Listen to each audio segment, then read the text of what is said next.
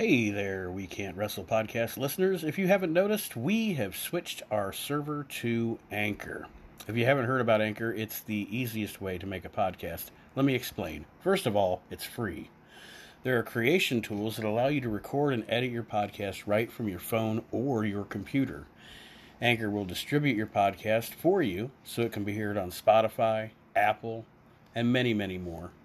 You can make money from your podcast with no minimum listenership, and it's everything you need to make a podcast all in one place. So go ahead, download the free Anchor app or go to anchor.fm to get started. Highly recommended by me and everybody else here at the We Can't Wrestle podcast.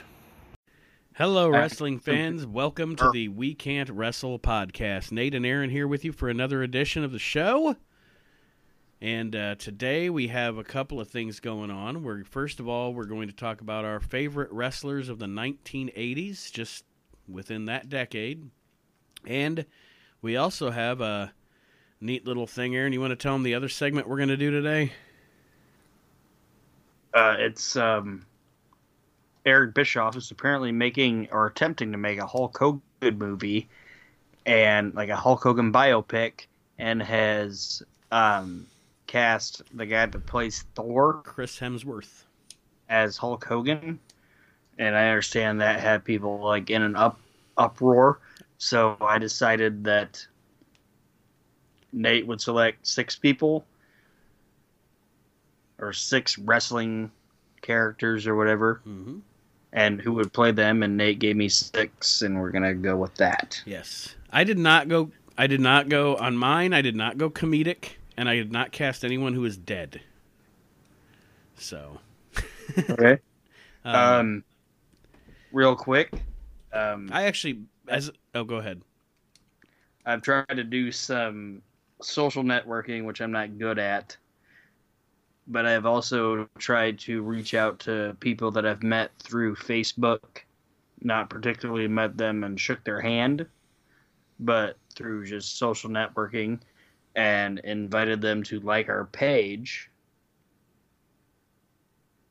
And I didn't know if maybe mentioning their names was like a bad thing or not. No, you can. All right. These are people that have liked our page since I've reached out. There's James Winter, Michael Harrick, Mike Phillips, Tony Duncan, Steve Solomon, Jason Greer, Ashley Simpson, and I hope to not mess up his name, Nellie J. Sherrott. So thank you guys for liking our page. Welcome, gentlemen and ladies. Lady. And welcome to being listeners of our show. We hope you like it, and we do appreciate feedback. If you ever want to give us any feedback, you can email at wecan'twrestle@gmail.com, or just comment on our page, comment under when we post the podcast, comment anywhere you want, but go ahead, and there's also a contest up on the page right now that I put up Which just today. So thank you. You can just drop that off the house. I appreciate it. We're giving away an Al Snow vinyl figure if you like and share our Facebook page with your friends.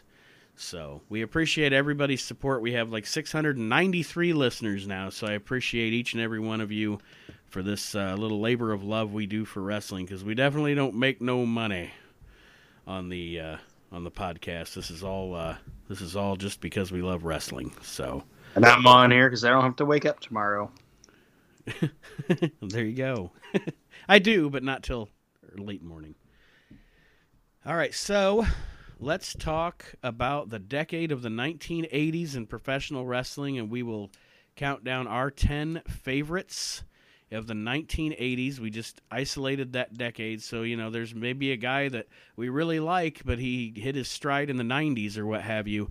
Like, just as an example for me, even though he's one of my favorite wrestlers of all time, and he did wrestle in the 80s, Curt Hennig isn't on this list, because my peak time personally of being a fan of Curt Hennig is his 90s work. So anyway. Yeah, I would also like a Bret Hart. Right, exactly. Or Shawn Michaels even. Yeah. So I will let you go first if you want. All right, and I did a little bit of a. There's a couple on my list that you might not agree with, and I'll explain why. So I'm going to open up with the one that probably I don't think would be on your list, and it would be the Rock and Roll Express. Okay. So, and I'll tell you why. No, I'm gonna say that they didn't make my list not because they wouldn't be on my list, but I went with singles wrestlers. I didn't do tag teams. I have another tag team on my list. That's fine. That's fine. Eventually, we can do a tag teams thing too and open it up to that. But no, they are the Rock and Rolls are one of the greatest 10 greatest tag teams, definitely of the 80s. And that's not the reason I put them on my list. The reason that I put them on my list was for back, like you just mentioned, Shawn Michaels. Mm-hmm. Okay, they're on my list because in the 1980s, every single territory in the 1980s had their own version of the Rock and Roll Express. Okay. Even Vince. Yeah. He couldn't do the Rock and Roll Express, so he he scooped up the Rockers. Or there were the Fabulous Ones, or there were the Fantastics. Their fucking gimmick was synonymous in the 80s.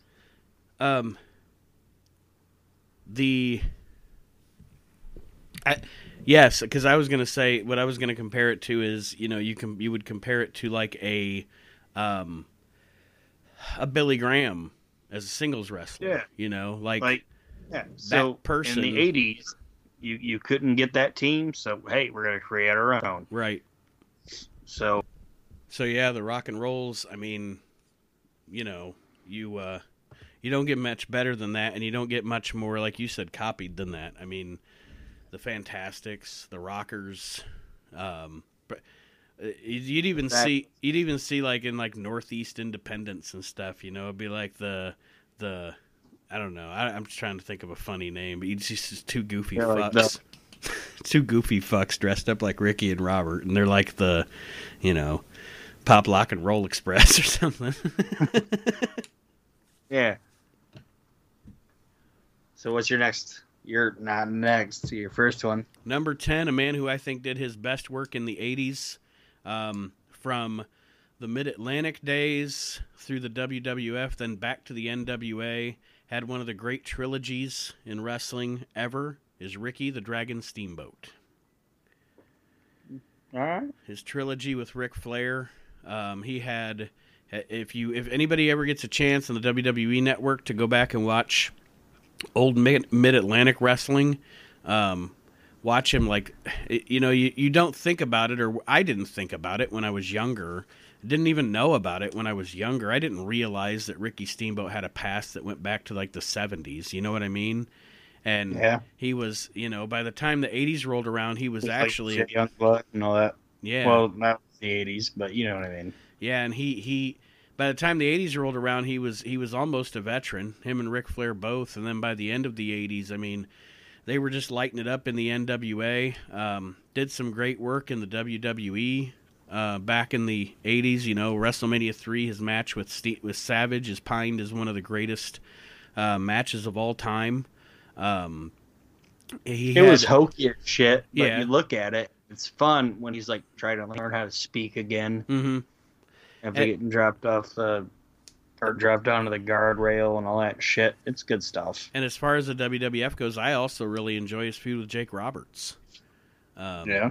And like I said, his team with Youngblood, I did not appreciate that stuff when I was younger, and I go back now and I watch it, because even when I would see footage of it and stuff when I was younger, I'd think, well, that's weird. These two guys don't really fit. But then you go back later in life and you watch that territory wrestling and you look at the actual context of the stories and everything and how stories were told differently then. And it makes sense. And they were a great tag team. And I just think overall, the 1980s, Ricky had a great body of work, and he's my number 10. All right. Well, I didn't have to scratch him off my list, so am I going next? Yeah. Number 9. Next person on my list is a person that I would say is super synonymous with the 80s, and it's Bobby Heenan. Absolutely. Absolutely. Bobby Heenan was... He's not on your list? No, because I just did wrestlers. Oh, God. Well, Bobby Heenan was a wrestler. I did singles wrestlers and not tag teams, and I didn't have any personalities or managers on there. But that doesn't matter. It's your own personal list, so... I didn't think I had parameters, but I didn't give you any. 80s wrestling, I think of Bobby Heenan. Bobby Heenan is like when you think of 80s wrestling, I think of Bobby the fucking Brain Heenan. He's the best. Yeah, I mean he's up there with the, you think of Hulk Hogan, Roddy Piper, Mean Gene, and Bobby Heenan. And I think Bobby Heenan, and then everybody else. Like that guy, you could put that guy with any. Like he could be like you could take like the biggest baby face in the world. And he's just like, we all love him. He's the best. And then the minute he's associated with Bobby Heenan, that entire crowd was like, "You're a fucking asshole." Andre the Giant. Yeah, that's what I'm saying. Like Bobby Heenan got nuclear heat. And could make anybody a heel, but at the same time, you were like, you know what? I fucking love this guy. Yeah, oh yeah. Like you just watch when they had an audience on TNT or they had an audience on Primetime Wrestling. Bobby Heenan comes out and everybody boos, but everybody also laughs at every one of Bobby Heenan's jokes. Everything he said is funny. Everything he says is funny as shit. And like one of my favorite stories. And one of my favorite jokes ever is I was just watching a fucking Primetime Wrestling, and Gorilla Monsoon wasn't available, so Vince McMahon was on it. Mm-hmm. And Vince McMahon was like, "We're gonna go to this next match," and I can't remember where the match was at, so we're just gonna say Madison Square Garden. And Vince McMahon was like, "We're gonna go to this next match, and it's gonna involve a newcomer named Sandy Beach," and Bobby Heenan goes, "I know his sister." And Vince is like, "His sister?" And he goes, "Yeah, kitty litter."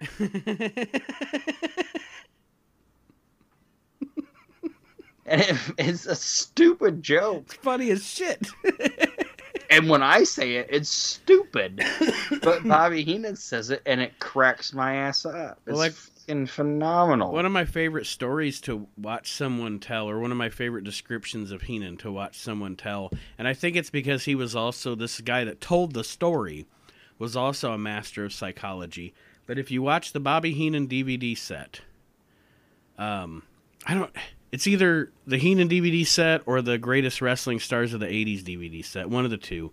Arn Anderson talks about Bobby Heenan just having to turn his head. Like, and then they show the clips of it and stuff, and it was such a subtle little thing that you don't notice it, but there it is. Yeah. In my opinion, and I should have said him last, but in my opinion, Bobby Heenan's the greatest star of the 1980s. Wrestling-wise. He's the greatest star of the 1980s. Mm-hmm. I could cripple up my list and just throw it in the trash and not say anything else, which I'm not going to, but to me, he's the epitome. Yeah, he's the epitome. He's the end-all, be-all of it. And a lot of times for the WWF, when you really think about it, for the WWF in the 80s, whether you realized it or not, through managerials, through his relationships with other wrestlers and managers, through his commentary, through the 80s, Bobby Heenan was the glue that held everything together. Yeah, Bobby's the best. Anything more on Bobby? Well, it would be a 5-hour program. Yeah, we could do a whole show. Next on my list, number 9. This is one of those guys where you have to take the person out and focus on the art. But if I'm talking about the 1980s and professional wrestling, I'm giving my number 9 nod to Jake the Snake Roberts. Finding out, everything you know about Jake, and he's a douchebag personally and everything, I don't think anybody can deny his work He's like the Michael Jackson of wrestling. Yeah, like really talented guy, love his work, real douchebag. Yeah, he's horrible. But He's I mean, a horrible person. his psychology, and I mean, he's another one you watch. You go back to the territories like Mid Atlantic, world class, Mid South. Everywhere he went, he made an impact. He was a fantastic performer. And then in the WWF in the 80s, granted, you had like you had Hogan, Warrior, Savage, and then right there underneath in that next stratosphere of baby faces was Jake Roberts. Yeah. And he just, great feuds with DiBiase. Like I said earlier, with Rick Steamboat. I even dig his feud with the Honky Tonk Man. Just Jake made everything that he did mean something and was really good. I mean, one of the cool, edgier feuds that they did in the 80s that was not as kiddie as the rest of everything else was Jake Roberts and Rick Rude. Yeah. And, I mean, yeah, so for me, Jake is up there. He's number 9 on my list. All right. And his big feud with Crack. He couldn't beat that one. That one knocked his teeth out, actually. Yeah. At that time, the only feud he could beat was his wife. I sure am glad I brought him up. The next person... Am I going next? Yep, you're number 8. All right, my number 8, like I said, it's not in any order, is Roddy Piper. And bam, somebody takes one off somebody's list. Go ahead. Roddy Piper. And I said that Bobby's like the epitome of the 80s. Mm. But he was a manager. So, and I know you said, you didn't think about managers. So, if I had to knock like Bobby off my list because he was a manager, Roddy Piper would be the in-ring equivalent of Bobby Heenan. He was a... He was just a bastard. And it was great. Like, he was just the shittiest, like, smarmiest, loudest. He was like a loudmouth that, like, to me, my favorite people in wrestling are people that have a huge mouth that hide. Yeah. And that's what Piper did in the 80s. Like, he hid. Like, he would hide behind, like in the 80s, sorry, I just stepped over my tongue. Like, WrestleMania 1, he was, like, hiding behind, like, Bob Orton and Paul Orndorff. Mm-hmm. You know what I mean? Yeah. He'd, like, talk a big game, and then Andre would come and pick him up and slam him down on the table feet first. Well, Piper... Also, if you watch him in the NWA, when he was a heel in the NWA, he would, he'd be talking some shit about Jack Briscoe, and then Jack Briscoe would come out, and Piper would continue to talk shit, but he would put David Crockett in front of him, and he would stand on the other side of that table, and then when Jack Briscoe got really pissed off, Roddy Piper would just be gone. Yeah, so, Piper was the man, and even when he became a face, he was like a badass face. Mm-hmm. But he was still like, to me, the rap that Piper had was the best. Yes. Like, yes. Yeah, he was in the same. I mean, you would have to say that nobody. And I'm talking about WWF. Because Ric Flair had the rap too, and Bobby Heenan. Well, Bobby Heenan's different. If we're not taking Bobby Heenan in the equation, but I'm gonna say if you're talking about just that cocky, makes you want to punch him in his smug face. Another guy wouldn't come along in the WWF like Piper until The Rock. Yeah, like. Some of my favorite moments in the watching the 1980s is Piper's Pit. And there was nobody else at all on that roster that would have been able to.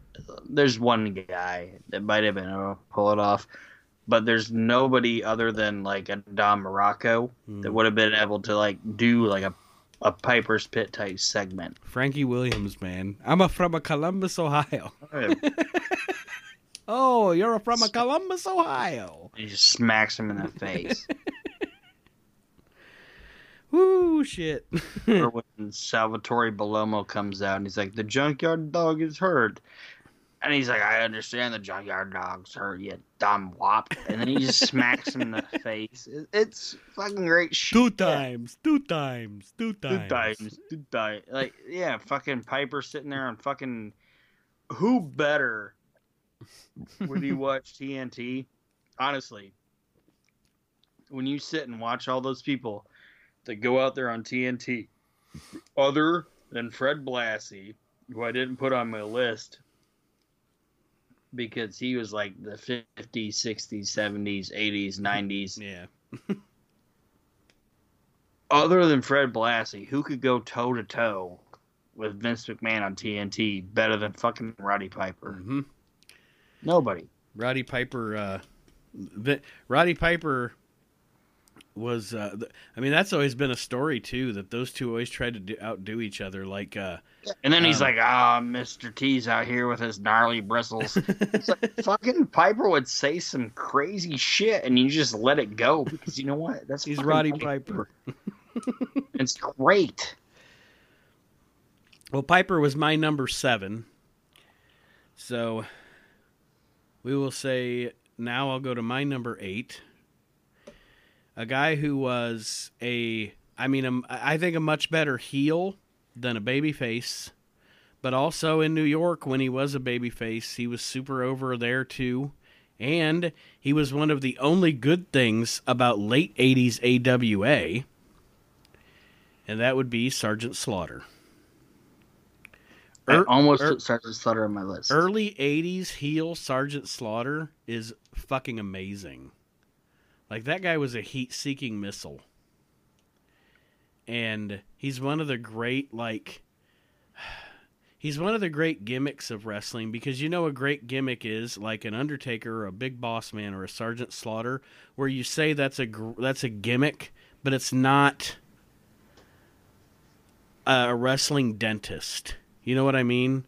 Yeah. It's a gimmick. Exactly. It's a gimmick that man carried so well that you believed every single minute of it. And his promos were great. And I love the shit in Mid-Atlantic when he had his privates. And Whoa. Bob Cotto would be like, "Oh, up next we're gonna see Sergeant Slaughter's privates." Whoa, Bob. Bob Kernodle. Or, Don Kernodle. You know, one of the big mysteries, I'm going to ask Jim Cornette this on his podcast. I'm going to email. Was half people called him Don Kernodle and half people called him Don Kernoodle? Like, was that a rib? Or, I mean, what's the dude's real fucking name? But anyway, yeah, Sergeant Slaughter, like I said, I think he's one of the best of the 80s, consistent. He wasn't like a technician or anything, but he also never had a bad match. You know, he always, like, every match that he was in, yeah, it was a brawl, but it was a damn good brawl. And great feud with Pat Patterson. And like I said, I mean, if you suffer yourself through AWA, he was one of the only shining things about the AWA in the 80s also. So, I don't know if you have anything more on Slaughter, but like I said, I almost put him on my list just because of the fact that he's like an iconic character and he was a G.I. Joe. Mm-hmm. And it would have been interesting to see what happened with him in the Hogan era had him and Vince not had that falling out. Yeah, and so we'll say he told Vince, like, fuck off. I'm going to take my G.I. Joe money and maggot. Yeah, ram it up your ass. But, hey. All right, so you're number 7 then. Is the $1 Million Man Ted DiBiase? Nope. Popped off my list now. Ted DiBiase is my favorite heel of the 80s. and he was number 3 on my list. So, but yeah, Ted DiBiase, I definitely agree with you. Possibly, out of all the epitome of the 80s. Possibly I don't know, because it's hard, because you don't want to knock a Steamboat or a Ric Flair, but Ted DiBiase is probably the best technician of the 1980s. Like, as far as being able to have a good match with absolutely anybody. I'm not even talking about matches. Yeah, and I mean the $1 Million Man gimmick is the best heel gimmick. I'm talking about the gimmick. The $1 Million Man gimmick is the best heel gimmick ever. I'm just talking about in the 80s. Like, if you were looking at it at a realistic level, the $1 Million Man in the 80s had all the blow and all the women. And, like, you would walk into that guy's house and he's like, "Pah!" And it would look like Christmas time, and there'd just be titties everywhere, and like started off the mirror. Take the money. Take the money. And he's just like throwing that shit out there. He's like Michael Douglas on Wall Street, just And then he gets in the ring, and he's the best wrestler too. Yeah. You know, that's why I said he's the greatest heel. This guy's is the best businessman in the world, and then he punches out, and then it's like, more coke, whatever. Like the $1 Million Man is the epitome of the 80s. The $1 Million Man bought the title from a giant. Yeah, and that character, and I know I was joking about like cocaine and all that shit, but you look at the character. That guy, Ted DiBiase, Mike DiBiase, whatever, his character is exactly like how do I want to say it? The bodaciousness of the 80s. Like if the 80s was a person. The decadence of the 80s personified. If the 80s was a person, it would be the $1 Million Man. Like if the 80s came down and like the lightning and the thunder hit, and then the 1980s forms out of the ground, it would be Ted DiBiase. He'd have his beard and his, like, feathered blonde hair. And he's just be like, ha ha ha. It would be Ted DiBiase, the $1 Million Man. That guy is the epitome of the 80s. Absolutely. Well, my number... Black manservant. My number 7 was Roddy Piper, so we already talked about him. So who was your number 6? Oh, all right. I didn't know we were going to do that. I thought you were going to do another one after you did that. My next one would be Dusty Rhodes. Also on my list, the American Dream, baby. Dusty Rhodes was actually my number 5. Dusty Rhodes has the best promos of the 80s. Goodness. Can you hear that? Yes. What is that, a cat? That is 2 cats. Oh. 2 cats doing a little something, baby. Yeah, man. Talking about the American Dream. 2 cats fucking. That came up on my microphone. Yes, I heard it. I spent $50 on this microphone, so apparently it did good. It is not cat. It is not cat. It's not noise canceling though, so it's not cat fucking resistance. But the American Dream. I mean, the Hard Times Cat promo. Scratch Fever, baby. The Dusty Rhodes Hard Times promo may be the best promo of the 80s. Oh yeah. The Hard Times on my family.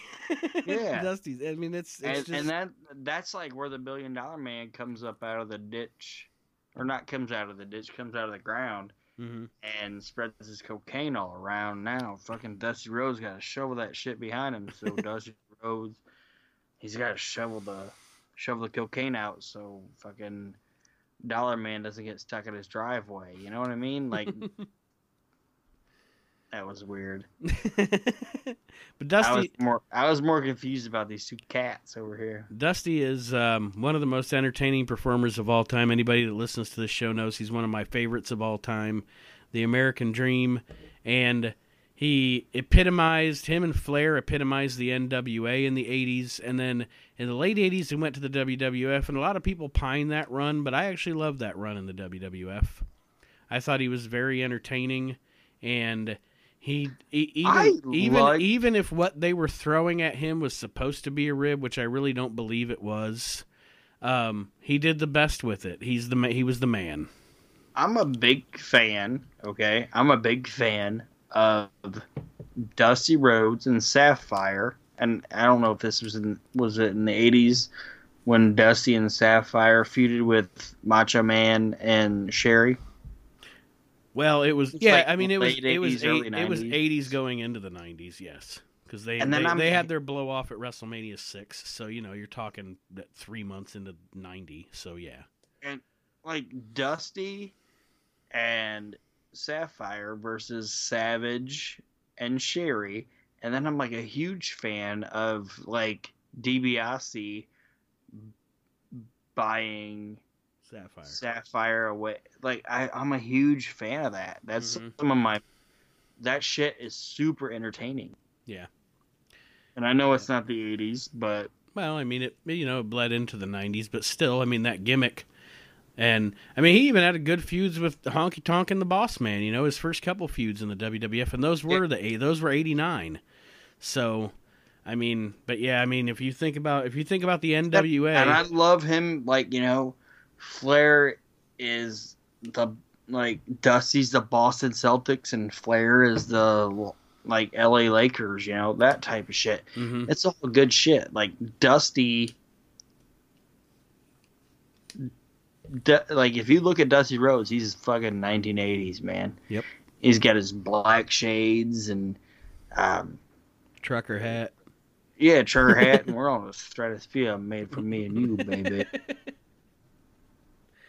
I come up out the ditch looking so sweet. Well, that's from the 70s, but whatever. Yeah. Stardust. Good shit. Stardust, baby. All right, so your number 6 was Dusty, my number 6 is, he may or may not be on your list. I don't know if he will be on your list or not. My number 6 favorite wrestler of the 80s, Jerry the King Lawler. He was not on my list. Jerry the King Lawler. Choice. Jerry the King Lawler was he was the epitome of Memphis wrestling, which is one of my favorite promotions ever. He had his amazing angle with Andy Kaufman in the 80s. And, a lot of the 80s was like a lot of Memphis. He ran through crazy-ass big heels, and he won the title 413 times. But you didn't care because it was Jerry Lawler. Like, Jerry Lawler in Memphis wrestling is almost its own universe in wrestling. Yeah. And he was the man in that promotion. It was Jerry Lawler and Lance Russell, and everybody else was just kind of a bit player, coming in and out and what have you. But, in his feud with his feuds with Dundee. His feuds with Bill Dundee, which is really, honestly, most of the only Bill Dundee stuff. I'm not a huge Bill Dundee fan, Daddy, but I like his feuds with Lawler. Go ahead. You were going to say something. I cut you off. Well, the Kaufman thing, it was late, really, really early 80s. Mm-hmm. 82, 83, yeah. But, yeah, I can't really speak much to Lawler in the 80s because I'm a bigger fan of him in, I'm not saying I'm not, a Lawler fan. Yeah.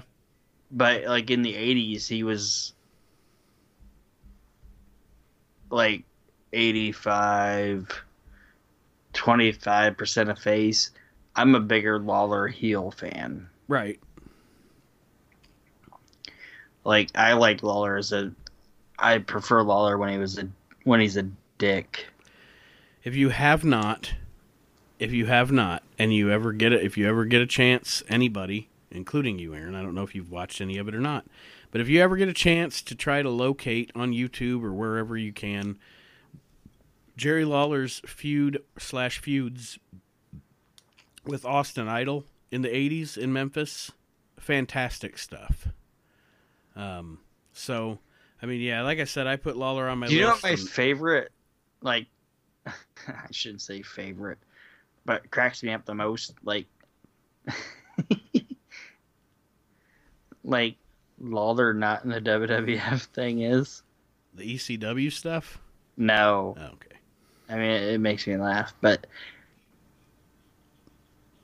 Kamala sings Yeah. with the little guitar and they hit Kamala. Anyway, go ahead.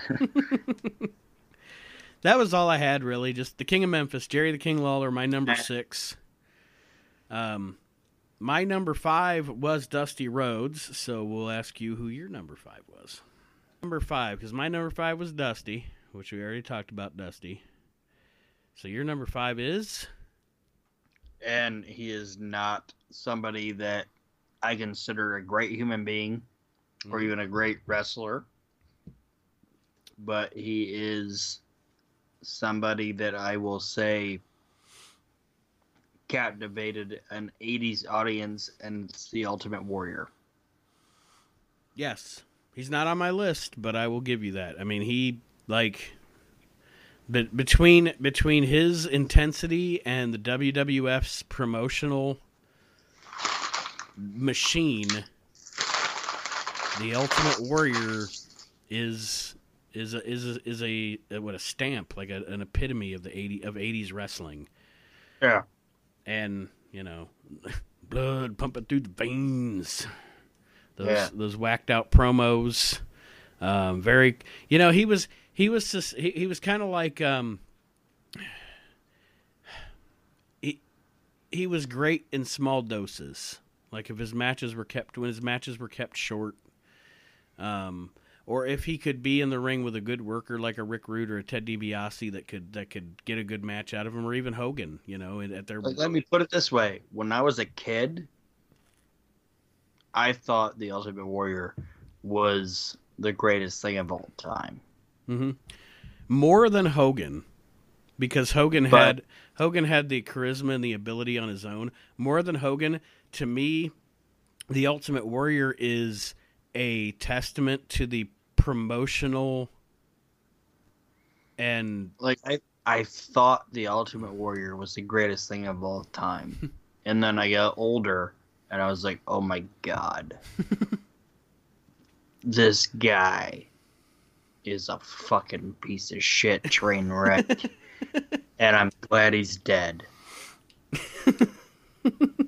Like, I am glad that he died in an Arby's parking lot. You Hulk Hogan.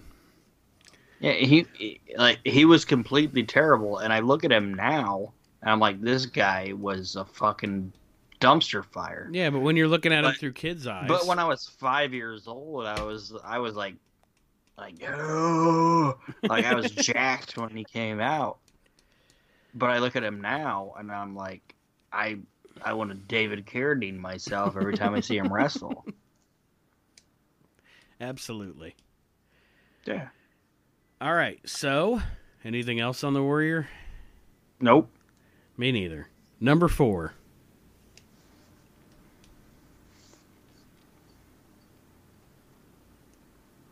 Who's your number 4? No, you go first. Oh, sorry. That was the awkward silence. You can mark for edit. Mark for edit. Or leave in for comedic purposes, one of the two. The Road Warriors. And I put them on my list for the same reason that I put the Rock and Roll Express on my list. Because they were super copied. Yes. Throughout the 80s. Like any territory that wanted to have a like monstrous tag team, they mocked, or not mocked, you know what I mean, copied the Road Warriors. Fuck, the NWA even made a copy of the Road Warriors when the Road Warriors were still there. Powers of Pain. The Road Warriors were intense, and in it, I don't want to say they were like the Ultimate Warrior, because the Ultimate Warrior, like you said, was garbage, but do you see what I'm saying? Like, as far as the intensity and stuff goes, you know, they had But Animal and Hawk could work. Yes, that's and that's why I said I didn't want to lump them in. I was just trying to use as an example. They were that intensity, like the Ultimate Warrior was. When they were on, the TV show was intense. You know? Like Animal is a guy, and Hawk was good too. I think Animal is a sleep, like when people talk about like big guy wrestlers that can move. Mm-hmm. I think Animal is a sleeper. Like not a lot of people, not a lot of people talk about him in the same respect that they talk about like Akeem and the Big Boss Man and Bam Bam Bigelow. Fucking Animal. You watch his matches, that dude could fucking go. Mm-hmm.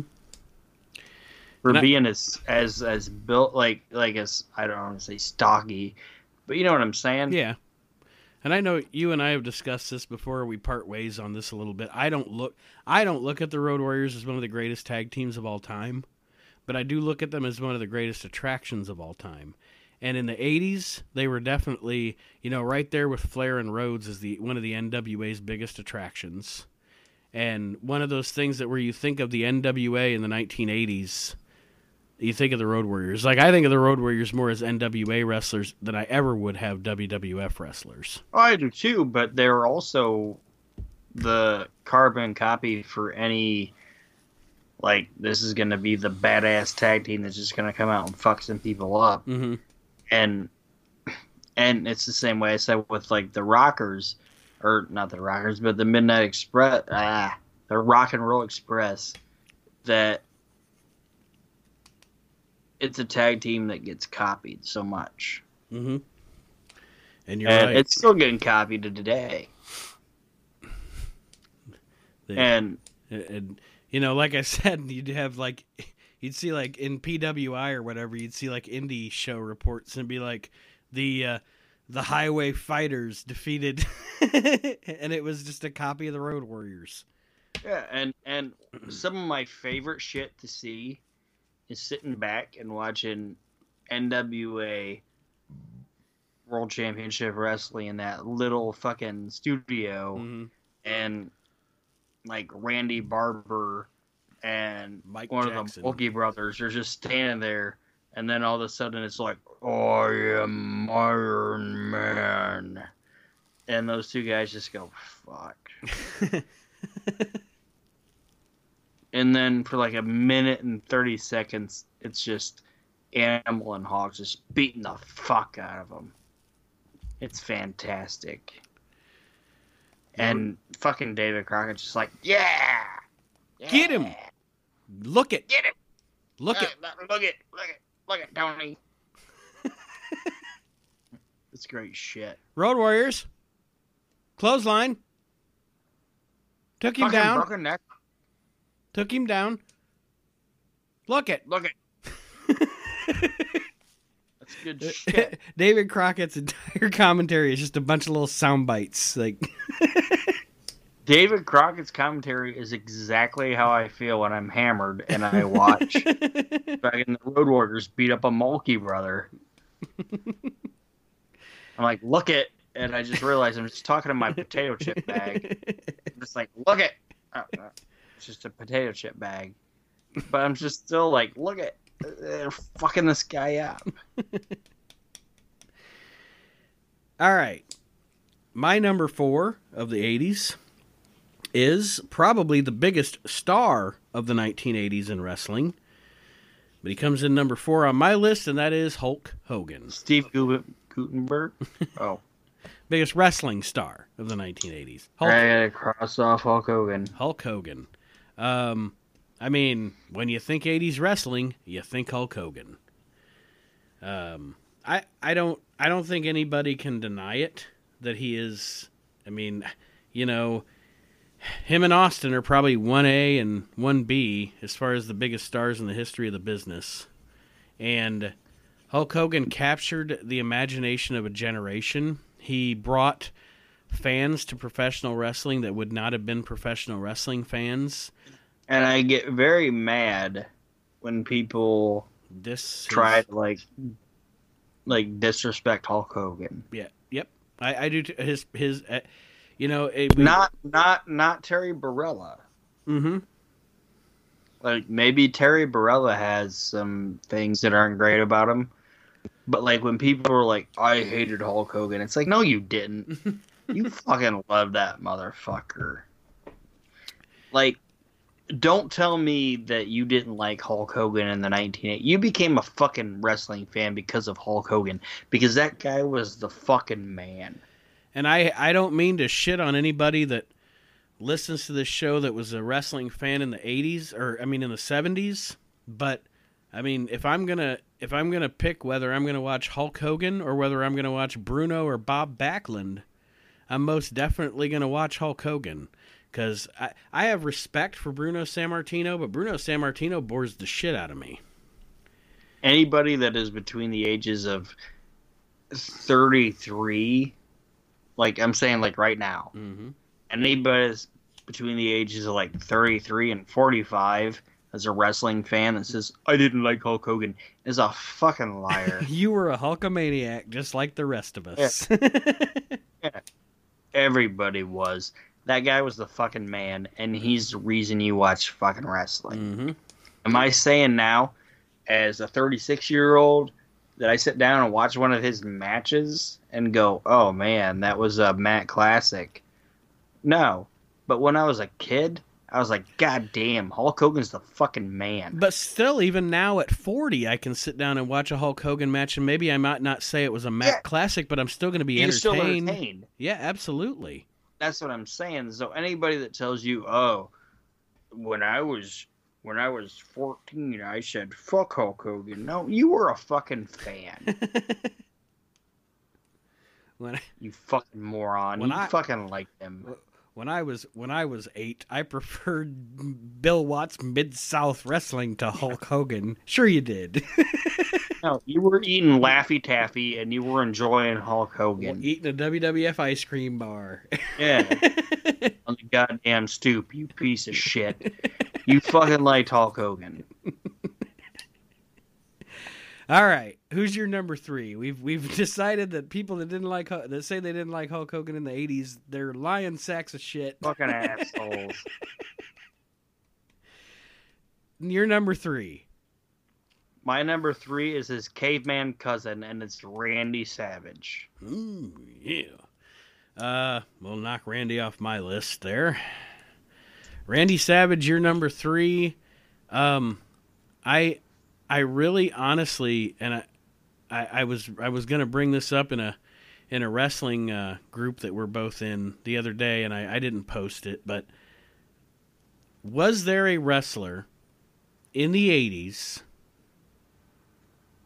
that had more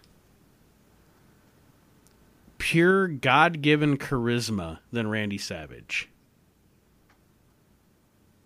There's only one. Randy Savage. It would be only comparable as the last person I'm going to mention on my list, but he's a borderline to the next guy. Randy Savage, just to me, all right, spoiler alert, he's my number 1 of the 80s, Randy Savage. Yeah. And it's funny because we were just talking about, you're looking at something through kids' eyes. Like you said, Ultimate Warrior when you were a kid was the man, or, he was the shit. And now you realize, ugh, Jesus. Savage with me, when I was younger, I always liked Randy Savage, but I didn't think Randy Savage was my favorite. And now as I watch things through older eyes and have more knowledge of the business and just know more than I knew then, I watch Randy Savage and I'm more captivated than I was then. That dude was an amazing entertainer. And you know what? He's one of those guys that was made to be in Vince McMahon's WWF. Like that, I like some of Randy Savage's stuff in the 90s and WCW, like his feud with Paige and blah blah blah. But Randy Savage is a WWF guy to me. Just like I said, the Road Warriors are NWA. Randy Savage. But Randy Savage also I'm gonna say this. I liked Pimp Randy Savage. Yeah. Like everything that Randy Savage ever did Was great. was great. Yeah, he never did anything bad. Even when he was put into bad shit. Like some of the booking they did with him and Flair in WCW in the 90s, those two still made fucking chicken salad out of chicken shit. You know? Yeah, it was great stuff. And I mean, you can't. Nobody. One of my favorite feuds in the history of professional wrestling is Randy Savage. Like I said it earlier, is Randy Savage and Sherry Martel versus Dusty Rhodes and Sapphire. Mm-hmm. It's a great fucking feud. Mm-hmm. It's great shit. And when the Macho Man Randy Savage and Hulk Hogan, the Mega Powers explode, that might be honestly the greatest written feud of all time. I was just about to say that. Like, I think if you look, like, if you would be a historian and you'd look back at, like, if you took that feud from WrestleMania 5 and rewound it to WrestleMania 4, yeah, and then watched it all back, you'd see all the little things that went into it, and it's like, this is the most integral feud of fucking all time. It's fucking amazing. I was just about to say that. I was about to say Hogan and Savage leading between WrestleMania 4 and WrestleMania 5 is the greatest build-up to a main event of a WrestleMania ever. And then if you go after the match is really good too. Yeah, and then if you go after that, the fucking Steamboat Savage feud, it's great. And I get pissed off when I hear people talk about, like, oh, Randy Savage wanted to plan out all his matches and make him this, that, and that, and they do fucking snug and shit. It's like, fuck that guy for wanting to, like, you know. Fuck him for wanting to be good at his job. Yeah, good at his job and wanting to make sure what I'm looking at looks fantastic. You know, fuck him. It's like, no, fuck you. And also, if you don't... He had fantastic hats. And also, if you're a wrestling fan and you don't have an emotional reaction to the reunion of Randy Savage and Elizabeth, you're not a wrestling fan. Yeah, or not even that. Like, it's not the 1980s, but when he's like the snake bites him, mm-hmm. and that's a cool thing. But do you know what, like, my favorite Macho Man thing is? What's that? It's Tuesday in Texas. When Randy beats him, mm-hmm. but he can't get, like, Jake keeps beating him up and he can't get back up, and fucking Jake smacks Elizabeth and Randy can't fight back and all that shit, you know? Yeah. And he's just trying to get to Liz. And, like, the Macho Man, Randy Savage, Miss Elizabeth, entire story arc is great. Yep. One of the greatest stories in wrestling ever told. And yeah, like I said, I mean, Randy is my favorite wrestler of the 80s, personally, so that's the spoiler for my list, but ooh, yeah. Mm-hmm. First name Macho, last name Man. Check the boots. Love me some Macho Man Randy Savage. So, that was your number 3. My number 3 was a man we already talked about, $1 Million Man Ted DiBiase, my favorite heel of the 80s. So who is your number 2? Well, my number 2 would be, like, my last one, right? Well, who is Huh? Who is your number 2 on your list? Well, he'd be my last one because I've scratched a bunch of shit off. But anyway, this is my last one. So I don't know about your math, but this is my last guy. Mm-hmm. You ready? Yeah, because I only have one left too. Because Randy Savage was my number one. So this would be. Well, this guy's my number one. And he is my number two because I'm going to guarantee you that we have the same guy here. So. Is it Ric Flair? It is. Yeah. Yep. So, yeah, Randy Savage and Ric Flair. Randy Savage was my number one, and Flair was my number two. I'll let you talk about your favorite wrestler of all time, Ric Flair.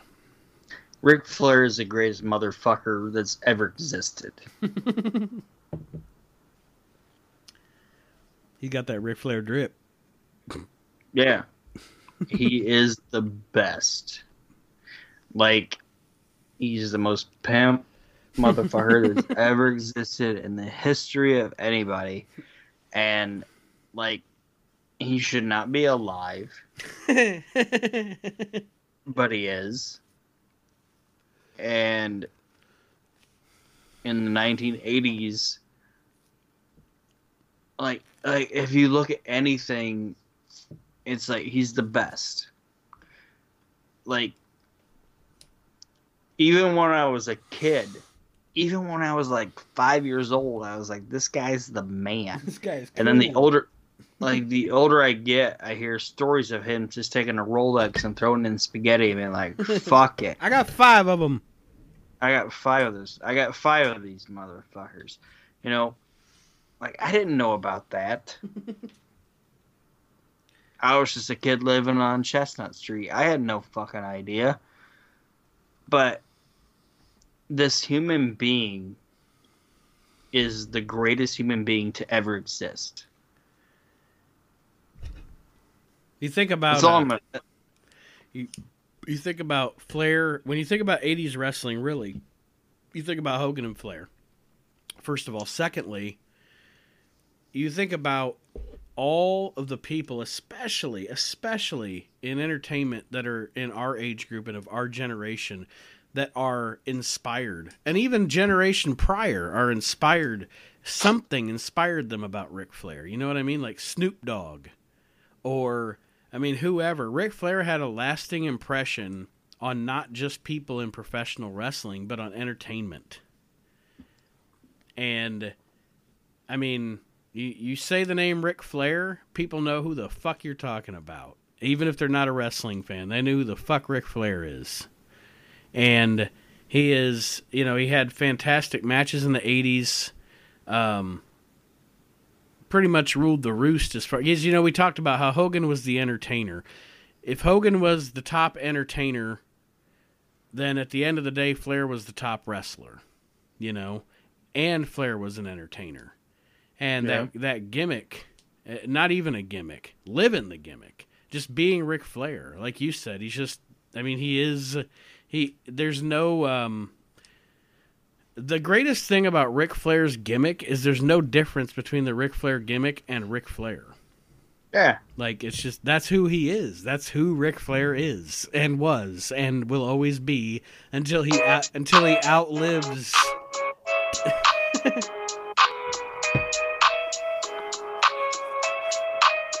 This will be our sign off for this segment.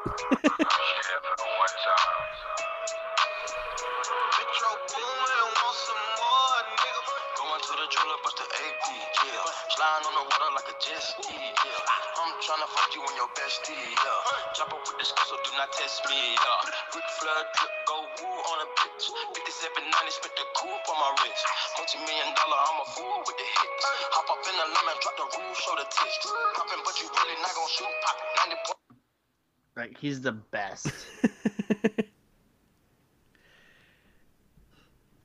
Well, there it is. Our favorite. I just think Ric Flair is the greatest. Like, I understand what Lincoln did for people. Like, I understand it. Like, Lincoln did really good. But, like, Ric Flair to me is, how do I want to say it? Like, you know, like, where people will be like, oh, if you could go back in time and meet somebody, and they're like, oh, I'd like to meet Neil Armstrong to find out how it was to walk on the moon. Or I'd like to meet fucking George Washington to know what it was like to cross the Delaware, or I'd like to meet whoever. I want to meet Ric Flair. I've never met Ric Flair in my entire life, but I want to meet him. I saw him wrestle. Yeah, I was I gonna say saw Ric. I've never met him either. Ric Flair wrestle Goldberg, and I saw Ric Flair wrestle Triple H. Yeah, he wrestled Triple H in a match when at a Raw we went to. Yeah, it was like a street 05. fight, and I saw that. But I want to meet Ric Flair, and I want to say, "Hey, Ric Flair, I want to drink a fucking kamikaze with you." You're the coolest human being that's ever lived, Ric Flair. Because you are the greatest motherfucker that has ever existed in the entire existence of motherfuckers. Road Warrior, Big Bird Hawk. Yeah. He's so proud of that joke. That just sticks out to me. I don't know why. It just always sticks out to me. That Road Warrior, Big Bird Hawk like thing. that joke. Yeah, he did. That's a great joke. But like, Ric Flair is the best. With a tear in my eye. Like, wasn't that... I mean, I know it's not the 80s. But for kids that was watching... Ric Flair winning the WWF Championship. Is that not one of the coolest moments in wrestling history for an 80s, 90s kid? Like, and it's great because it's Ric Flair, Bobby Heenan, Mean Gene, Kurt and Mr. Fucking Perfect. Mm-hmm. Put that cigarette out. This is the greatest goddamn collection of fucking talent in the history of the world. Because now that you look at it, guess who was behind the camera? Vince fucking McMahon, who is on none of our lists, but should have been the greatest goddamn character and the greatest goddamn person of the 1980s. Right? Well, I mean, and if I'm talking behind the scenes, obviously. But we just said who's the best person of the fucking 1980s. The best person of the fucking 1980s is Vince McMahon. Because without Vince McMahon, none of this shit would have happened. So that's what I'm going to say. Scratch Ric Flair off my list. Oh, Scratch God. Ultimate Warrior off my list. Scratch fucking Hulk Hogan off my list. Fucking Sergeant Slaughter off your list. It's fucking Vince McMahon. Vince McMahon is the ultimate of the 1980s. Stand back. It's Vince McMahon. That's a fact. All right, well, we're going to take a break. And do you know what's interesting about Stand Back? What? Do you remember the shitty Nintendo WrestleMania game? Yes. When you played as Andre the Giant? Yeah, Stand Back was his theme. Mm-hmm. Vince McMahon supposedly wanted Stand Back to be Andre the Giant's theme when he came out.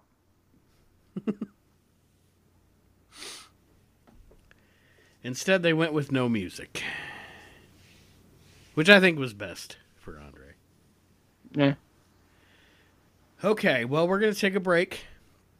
And when we come back, we're going to cast a movie. We're going to cast the upcoming Hulk Hogan biopic movie that's coming apparently to Netflix. And we are not going to cast Mr. Hogan, obviously, because he's already been cast. Now, did you do like I did? Did you only pick people that were alive? Or did you go I don't know. Any dead people? I know this. The reason this came up was because I picked two people that I was going to cast in this movie, and on a Facebook page, and everybody was like, "This is amazing," and that's what brought it up. And did you see what I posted? Yes, I did. Okay, you can tell our listeners though. What I posted was that if you were going to make a Hulk Hogan biopic, that Dog the Bounty Hunter should play Diamond Dallas Page, and that his wife Beth should play Brian Knobs. And some guy was like, "Oh my God, Aaron Maxson should cast every movie ever made." I was like, "Well, let's try this." So anyway, So I guess my thing is, did you go comedic with yours? you're gonna find out. Okay, because I didn't. I actually thought about this. But anyway, we're going to take a break because your host has to pee.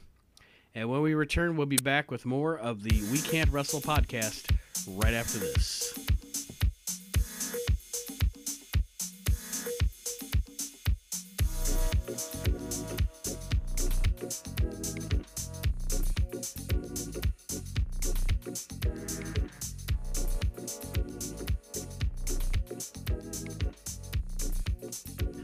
All right, wrestling fans, welcome back to the We Can't Wrestle podcast. Nate and Aaron here with you, and now we are going to discuss our next topic for the evening's show.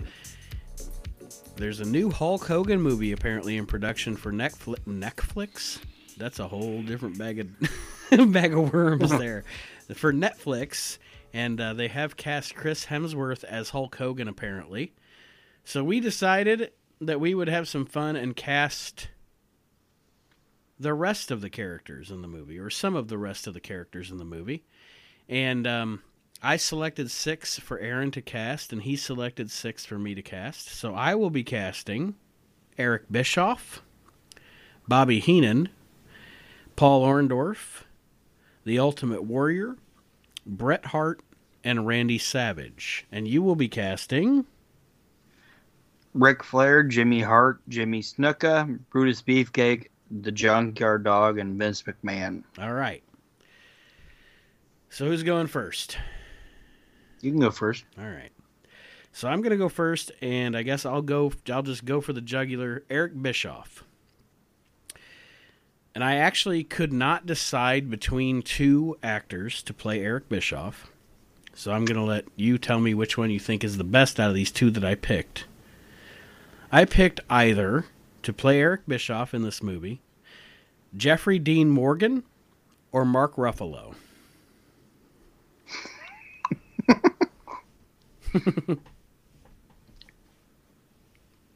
Mark Ruffalo played the Hulk, right? Yes. Then we're going to go Jeffrey D. Morgan. Okay. See, I thought Jeffrey Dean Morgan, I was leaning toward him because he has more of the because he could convey the attitude, and he has a little bit more of like Bischoff's kind of features. But then the reason I picked Ruffalo is he may not have he has curly hair. Well, and he also could play, if you're going to, depending on when you're setting when he appears in the movie, he would be a better chubby Bischoff. Whereas Jeffrey Dean Morgan would be a better younger, like early 90s Bischoff, like when he first got with Hulk Hogan. So either way, but yeah, Jeffrey Dean Morgan, I definitely picked him because of his ability to kind of play a douchebag asshole. So there you go. I think he's a good pick. He is. So your first one? Oh, well. Or do you want to do these just straight? We just do our list. Yeah, do your list. Bobby Heenan was a hard one for me to cast. I actually spent a lot of time with this because, like I told you, I didn't do anybody that had passed away. I stuck with living actors because to be honest, what is this thing doing? Sorry, I'm looking at our recording software here and it's giving me an issue. And we're good, I think. So here, yeah. If I had to pick, since I left out dead people, because if I would have been able to pick anybody in my mind. Can I say if he was dead person? Yes. That I would have Bobby Heenan? Who the dead guy was? Go ahead, take a guess. Philip Seymour Hoffman. Absolutely. Yes. Because Philip Seymour oh my. Philip Seymour Hoffman would have been the perfect Bobby Heenan. I don't know why. That's just who I. But if I'm picking living people, I had to pick someone who is a bit chubby, but has a sharp wit and can be a good comedic actor. Jim Gaffigan. Actually, I didn't pick Gaffigan, but he'd be a great pick for Bobby Heenan. Actually, yes, this is a better. Did I just drop yours? This is a better pick than I had. That's Jim Gaffigan's perfect. Sorry, because I picked he would obviously have to grow his hair out a little bit, dye it blonde, but the guy that I picked to play Bobby Heenan was actually Kevin James. But Gaffigan's great. I love Gaffigan as Heenan. That's a good pick. And I'm a little hammered, and I just thought of that. Jim Gaffigan's Bobby Heenan. The next one I had was Mr. Wonderful Paul Orndorff. So obviously I had to pick someone who's a good actor and is also very physically imposing. So actually, and I would pick Tom Hardy to play Paul Orndorff. All right.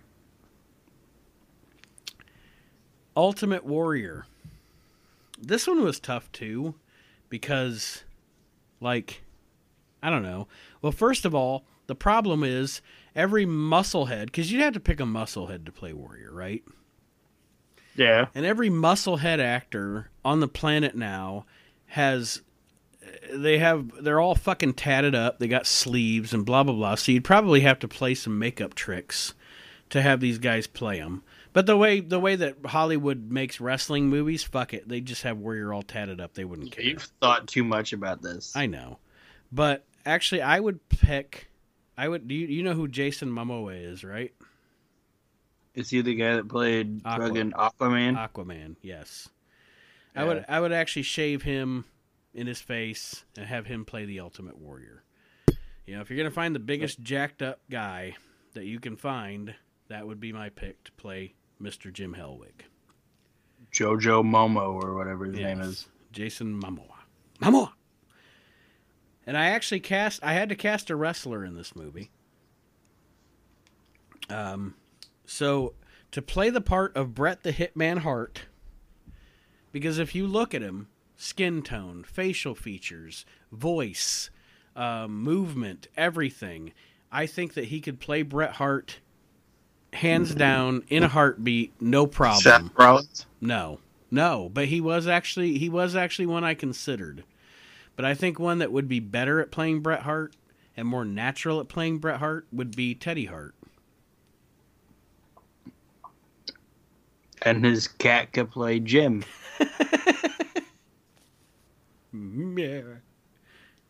Yeah, baby. But yeah, I picked Teddy Hart to play Bret the Hitman Hart in the movie. And actually, Bret would probably have a minor role anyway, so Teddy could pull it off. All right. And then the last guy that I picked would be to play Randy Savage. And this one was actually based on not only his acting ability, because he's actually pretty decent at playing kind of a crazy guy, but also his appearance, because I think he looks like... okay, he looks like a shaved Randy Savage, okay? Like, if you shaved Randy Savage's beard, I think this guy actually could pull off Randy Savage, like if you put a beard on him. Do you know who the actor Bobby Cannavale is? Nope. I'm trying to think of... Okay, have you ever seen Ant-Man?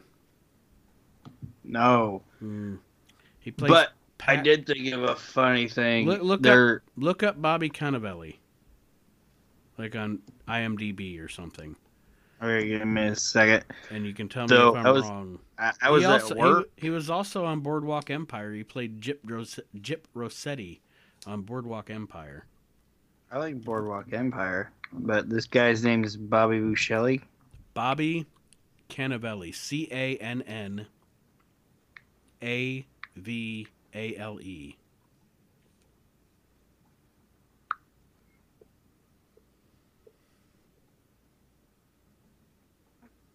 Bobby Cannavale? Mm-hmm.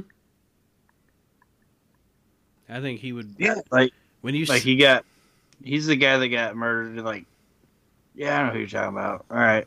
I think that guy would be a good Randy Savage. What do you think? Yeah, be all right. So that's it. That's my list. I got Jeffrey Dean Morgan as Bischoff, Kevin James / Jim Gaffigan as Bobby Heenan. Just get rid of fucking Kevin James can play fucking Dusty Rhodes or the Boss Man. Just get rid of him. Tom Hardy as Mr. Wonderful. Oh, Kevin James could play Boss Man. He was Paul Blart. The big Blart Man. Yeah, big Blart Man. Aquaman as Warrior. Teddy Hart as Bret Hart. And Bobby Cannavale as Randy Macho Man Savage. So there you go. All right. I can't wait. Because you remember the six people you gave me? Just go through it. I know I gave you some good ones because I thought about that shit before I sent it to you. And you don't remember who you gave me? Yes, JYD, Snuka, Beefcake, Vince, Piper, right? Yeah, give me Piper. Oh, Jimmy Hart. You gave me Vince McMahon. Yep. JYD. Yep. Brutus Beefcake. Mm-hmm. Jimmy Snuka, Jimmy Hart, and Ric Flair. All right.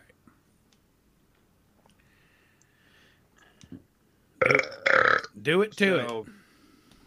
Tell me which one you want first. Start with JYD. JYD in the Hulk Hogan movie would be played by Carl Weathers. Oh, so you did go with dead people. Carl Weathers isn't dead. I know. Really? You gonna go with a guy that old, though? Yeah. Carl Weathers as JYD. He's got the facial features, put a little fro on him. You're good to go. You know, I can see it. And you can do a lot. Like I said with the tattoos earlier, you can do a lot with CGI nowadays, too. You could take some... That would be my only thing, is just... I mean, he's older now, so he would be... You'd have to do some shit with makeup or CGI or something, but I could definitely see him playing the role. Hey, black don't crack, brother. JYD is played by Carl Weathers. Who you got next? Beefcake. Beefcake. If you take Brutus Beefcake by what he looked like in the 80s and you put the wig on this person and kind of look of him from his movies Lethal Weapon, I would cast Mel Gibson as Brutus Beefcake. 80s Mel Gibson, yes, absolutely. Yes. Put the fucking wig on him, man. I can see it. All right. But we should have Danny Glover as JYD then. No. This shit is visual as fuck. So, Carl Weathers is JYD. Mel Gibson is Bruce Beefcake. Jimmy Hart. Who's the next? Jimmy Hart? Yes. William H. Macy. I can see it. You know who I would have cast as Jimmy Hart? Who? Steve Buscemi. William H. Macy's poor man. Poor man Steve Buscemi. No, he's not. He's a great actor. But anyway, no, I can see. Shameless. Like, yeah. Fucking I can goddamn see William H. Macy's Jimmy Hart, man. Next. Who's playing Superfly Jimmy Snuka? Tamina The Rock. Snuka? Oh. The Rock. Really? Dwayne Johnson. Yeah. That was my like fucking layup. It's just the Dwayne Johnson. The Dwayne Johnson The is Dwayne playing Johnson. Jimmy Snuka. Actually, if we were actually making the movie, we'd probably just have Dwayne Johnson play his father. Or play himself later in Hulk Hogan's career. Dwayne Johnson's playing Jimmy Snuka. All right. I'd cast Tamina Snuka as her father. That's gross. So your last two. All right. Yeah. Ric Flair. Bradley Cooper. Damn, that's spot on. Because that's exactly who I thought when I thought of who I would cast as Ric Flair was Bradley Cooper. Bradley Cooper could play fucking Ric Flair. Yes, he Am could. I wrong? No, you're not. And you know what's funny? I actually, and I want to hate Bradley Cooper. No, I like Bradley Cooper. I know, and I like Bradley Cooper, but I want to fucking hate him. Like, the only thing I've seen Bradley Cooper in that I'm like, I'm not watching that, is that Stars Born movie. Mm-hmm. Because Lady Gaga's in it, and it's a remake. And it's like, I'm not going to watch that because I fucking hate musicals. But anything else that guy does, it's like, I'm going to fucking hate you, Bradley Cooper. Yeah, I want to hope. He's an amazing actor. Huh? He's an amazing actor. Yeah, it's like, I want to hope you die in a bathtub. But after I watch your movie, I'm like, you're all right. He's like the new millennium, like fucking Leonardo DiCaprio. Like, I wanted to hate Leonardo DiCaprio after fucking Titanic and fucking Romeo and Juliet. But like after those movies, everything he made was great. Yeah. You know, it's funny. That's how I feel about Bradley Cooper. It's funny because you said Bradley Cooper, and I don't know why it reminded me of this. But, you know, I cast Aquaman as the Warrior, okay? And the main reason I cast him as the Warrior was because of his physical appearance. You know, because Warrior was, let's be honest, the most roided up wrestler ever, okay? Other than Kerry Von Erich. The most apparently roided up wrestler ever. So that's why I picked that guy. But you know, like as far as personality and being able to play a crazy fuck like the Warrior was, my actual original pick for Warrior was Christian Bale. And because he's so good at playing like an off the wall, you know what I'm saying? Like an off the wall crazy fucking guy. But I came back to that other guy just because Warrior needs to be, he needs to look like he's on steroids. I don't know. I just think, anyway. It would be like, who's going to play Herb Abrams? Charlie Sheen. Yep. He looks like he did cocaine with 17 hookers. Yeah. And probably has hepatitis. Yeah. So I think the next person, I think you and I would cast the same guy, because I think we've talked about it before. The same guy as Vince McMahon. Do you know who I would have play Vince McMahon? Yes, I think I do. But I want you to... John Hamm. Me too. The minute I saw John Hamm, I thought that guy should play Vince McMahon in a movie. Yep. John Hamm should play Vince McMahon. Absolutely. Like there's if they ever say we're gonna make a Vince McMahon movie and they don't cast John Hamm as Vince McMahon, or at least try to get him to play Vince McMahon, I'm not watching it. I'm not watching it if they don't. Fuck him. John Hamm is Vince McMahon. Well, there we go. So if you want to just recap your cast there for our listeners. I don't remember what just happened. I said if you want to recap your cast for our listeners. Oh, okay. Sorry. Vince McMahon as played by John Hamm. The JYD was played by Carl Weathers. Brutus Beefcake was played by Mel Gibson. Jimmy Snuka was played by The Rock, Dwayne Johnson. Jimmy Hart was William H. Macy, and Ric Flair was Bradley Cooper. And there you have it. Yeah. We have DDP was played by Dog the Bounty Hunter, and Brian Knobs was played by Beth the Bounty Hunter. Beth, the Dog the Bounty Hunter, and Jerry Saggs was played by Roseanne Barr.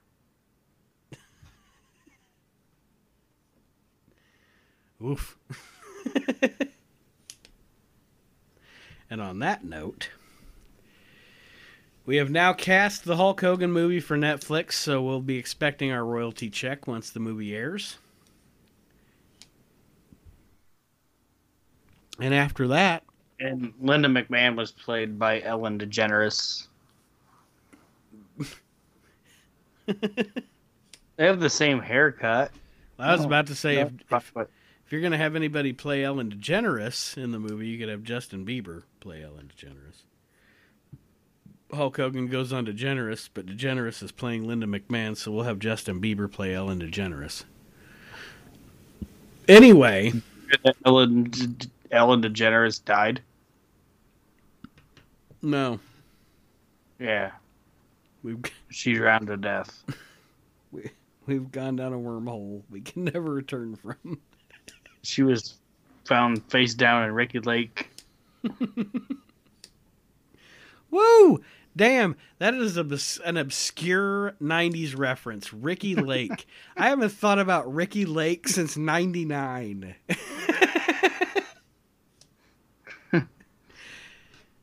All right, that being said, unless you have anything else for our listeners. I grew up in a love shack.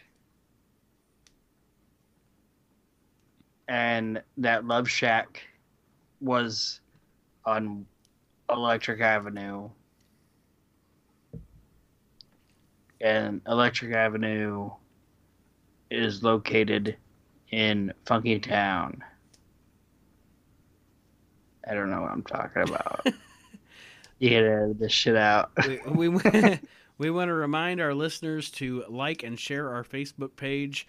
Like I said, right now there's a contest going on. You can win that Al Snow vinyl figure if you like. All you have to do is like and share our Facebook page to win that. That is not all you have to do because I did that. You also can't host the program or co-host the program. I don't host the program. You can't be on the program and win the goddamn thing. I thought I was on George Norrie, Coast to Coast.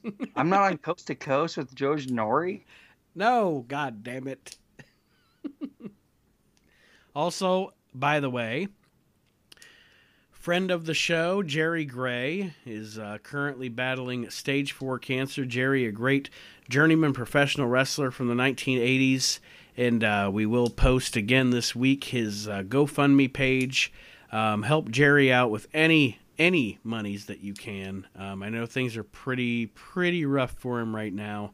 So we just want you to encourage you to donate to Jerry Gray anything you can, no matter how much it is. He really appreciates it to help him out with his battle with stage 4 cancer.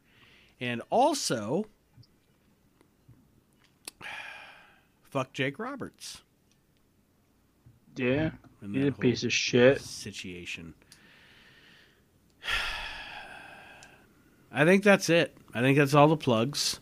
I mean, other than that, we're going to see... I mean, I guess the next show we'll do the top 10 wrestlers of the 90s, since we did the 80s this week. Next week we'll do the top 10 wrestlers of the 1990s, and then how about those top 10 underrated comedy TV shows of all time? Or top 5, I'm sorry. Underrated comedy TV shows of all time. What? Yeah, what? Huh? Top 5 just happened. I took my sock off and some crazy shit happened. Top 5 underrated comedies of all time.